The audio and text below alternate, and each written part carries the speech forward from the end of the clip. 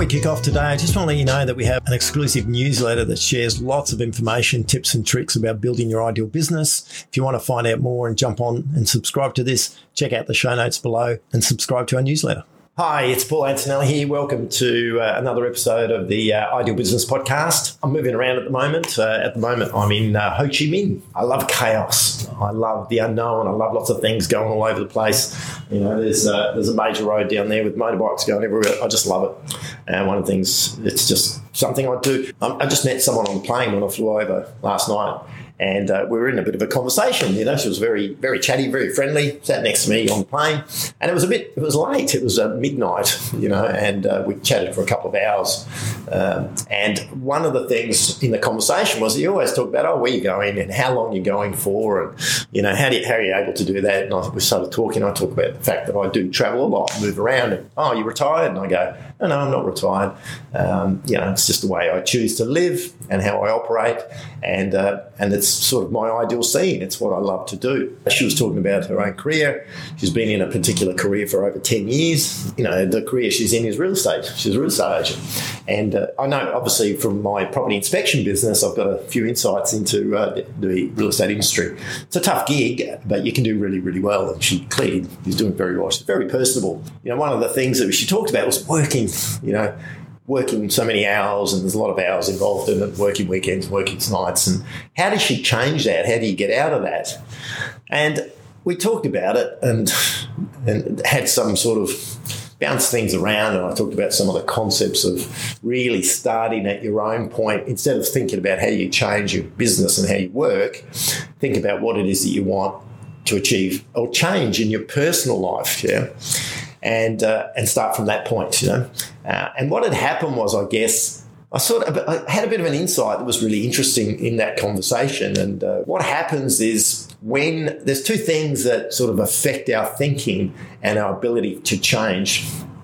Actually, there's lots of things, but there's two sort of aspects. Things that go really well for us, we go, well, don't stop. I won't stop doing that, because if I stop doing that, they may not keep going well for me, if that makes sense. And things that don't go well, or experiences that we've had that have sort of thrown us around a little bit, they can also prevent us from doing things, if that makes sense. And it's a little bit, both of those things are probably quite irrational, you know, and in the sense that it's emotive. That's how we feel about it. But is there any data that, you know, we experience or we see that supports that? So a really good example when I was talking to this lady on the plane was when she started her career. You know, you work hard. You're in the career. You're a newbie.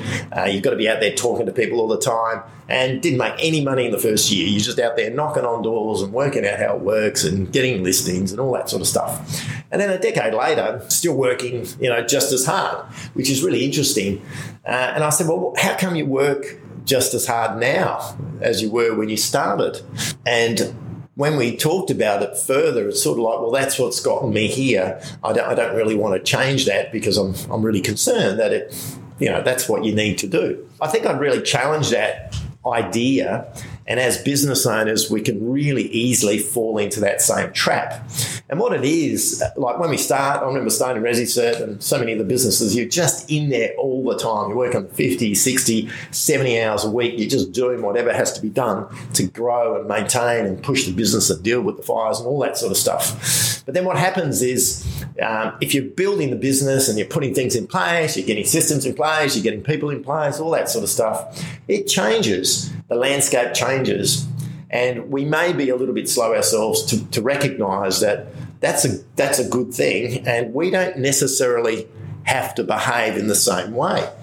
So what I mean by that is that you would expect, actually, if you think about it, you would expect that it is going to be the hardest, and you have to put the most amount of time in at the beginning, because you're starting with a clean slate. You're really non-existent in your business. You've just got to do what it takes. But then as you build and you put the infrastructure in place and the team in place and you start building up experience, you don't need to, and you shouldn't have to, put in the same amount of time, and the business shouldn't be dependent on you. And in reality, in so many businesses, as business owners, particularly businesses that I work with and when I go and chat with other business owners and colleagues, that's actually what their businesses are like. But there's there's an emotive driver, which is like, well, look, hang on, this is what's gotten me here, and I'm not going to stop doing that, because if I stop doing that, how am I going to continue to be successful or continue to grow and expand my business? It's really I'd really call it irrational. It's not really, it's a bit of a false logic. So I'd really challenge you as a business owner to, if you're doing that sort of stuff, are you doing that sort of stuff? Are you working the same amount of hours and long days and putting in the same amount of effort that you did when you started your business, even though your business is a completely different beast today? If that's the case, I'd love for you to think about, why is that? Is it because the business needs it? Or is it because you feel you have to do that? And I think it's probably, you find the latter on that. It's probably because changing that, being concerned about what that might do, might rock the apple cart, might there be some issues or things that flow out of that. And that was an insight that came away from the conversation, not just in business, but if you're in a career or you're improving your scene or whatever that might look like. We often, whatever works, we just keep doing and keep pushing because that's worked. And look, you probably worked out, I'm not really an advocate of the hustle culture, get out there and hustle, and got to work really long days and put in the effort. And when I say that, I know and I acknowledge that when you start, particularly when you start a business, it's you just got to do that. You got to do whatever it takes. You're the person, you're spread everywhere, you're doing all the activity, all that sort of stuff. But you shouldn't have to keep doing that. If you're still doing that 5 years, 6 years, 7 years, 8 years, 10 years down the track, I would really suggest you have a bit of a look at it. Because part of the process, if you want to really build the ideal business, which, as you know, supports your ideal life, things need to change and evolve. And often as business owners, we miss those cues. We don't recognise that there's a bit of an evolutionary path and there's stages of growing and expanding a business. There's just different stages, different times to do things. And I've got to admit, in businesses that I've started, I've done the same thing. Having been bankrupt before, you just have to go really hard. And then, I really recognised in myself that when I had a business and was growing, was successful, I think I've just got to keep doing that, keep plugging away, But then I sort of realised it didn't make a lot of sense, of building the team out, business is expanding without my input as much as it needed to be. So why am I still so involved? And then as I started stepping back, then I realised it didn't make any change. Actually, the business ran better as I stepped back.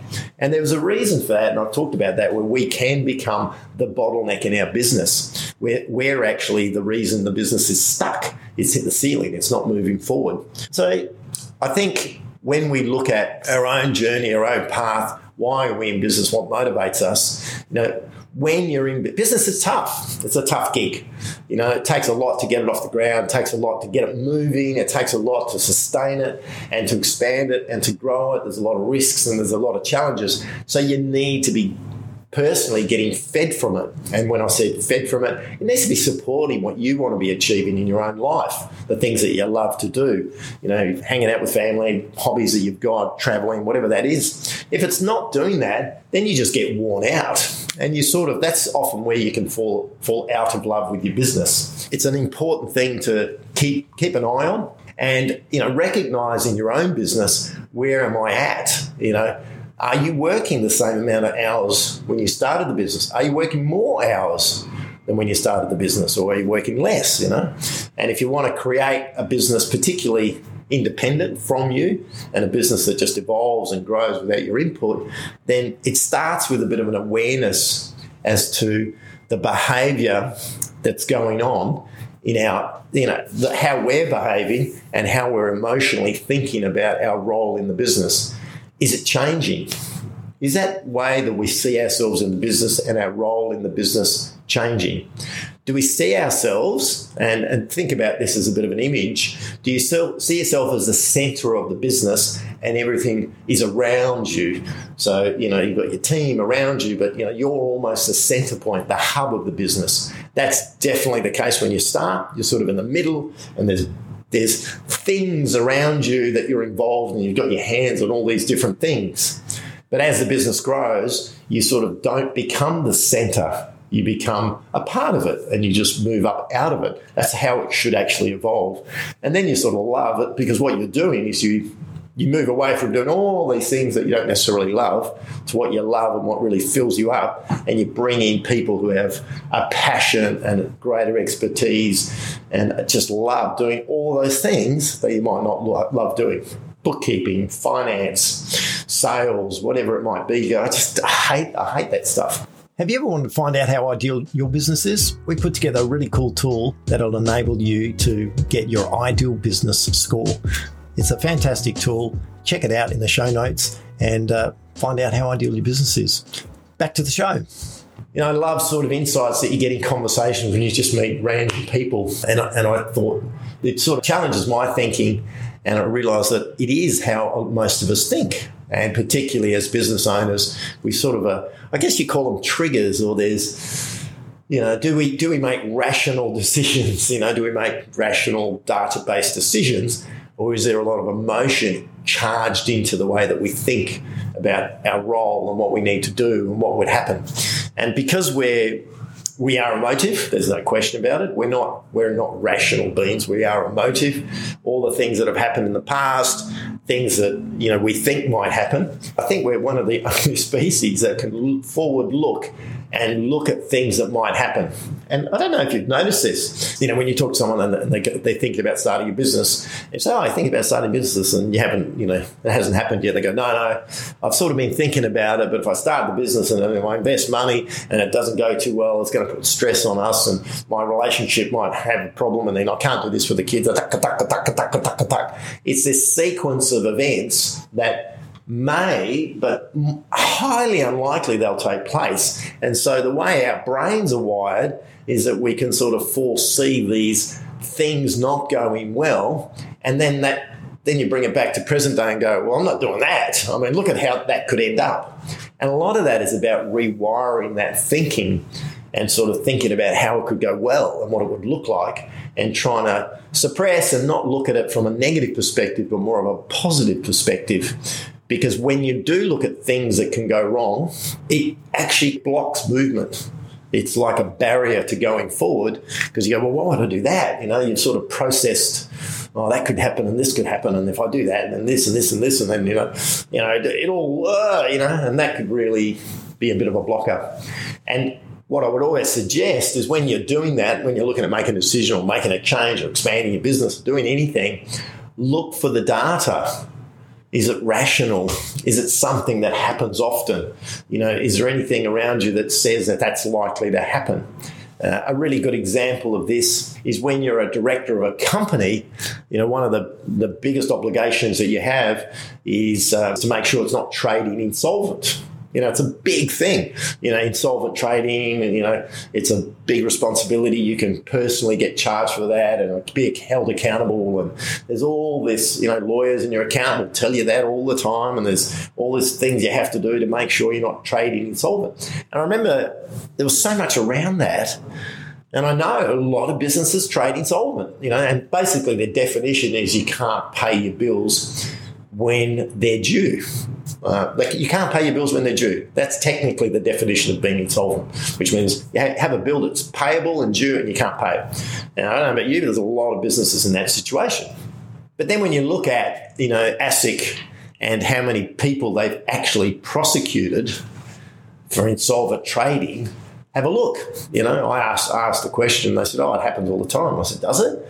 And I was really surprised at the result. It rarely happens. So there's all these things that we can think are going to happen because there's literature around us and you get warned out by professionals. But does it actually happen? So one is a risk that's technically a risk and can happen. The other one is actually the data shows that it's the probability of that risk eventuating is really, really low. There's a real distinction between that. And if you get advice, obviously from lawyers and accountants, their job is to de-risk. But you always want to challenge that. So look, that's just what I wanted to talk about today. Part of it is changing our thinking. I sort of speared off down this other path in relation to the way that we think and the irrational view of it.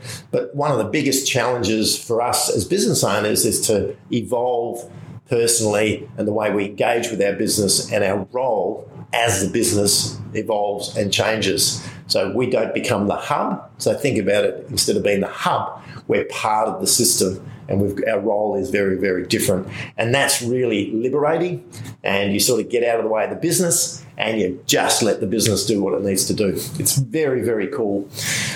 So being able to do things like this, I'm in Ho Chi Minh, I'm going to head out today and explore, get on a motorbike and find out what's going on. You can do that sort of stuff because the business isn't dependent on you. So hopefully you found that interesting. I love insights that come. I love meeting people, hearing their stories, and then how does that affect my thinking and challenge my views on stuff? It's a really good way to sort of explore what's around you. Thanks for joining me on this podcast. I'll catch up with you in the next podcast. Ciao for now. Thanks for listening. As you know, we grow organically. It's really people like yourself that enable us to get the word out. If you like what you hear, please give us a rating, leave a good comment, and share this with your friends. Thank you.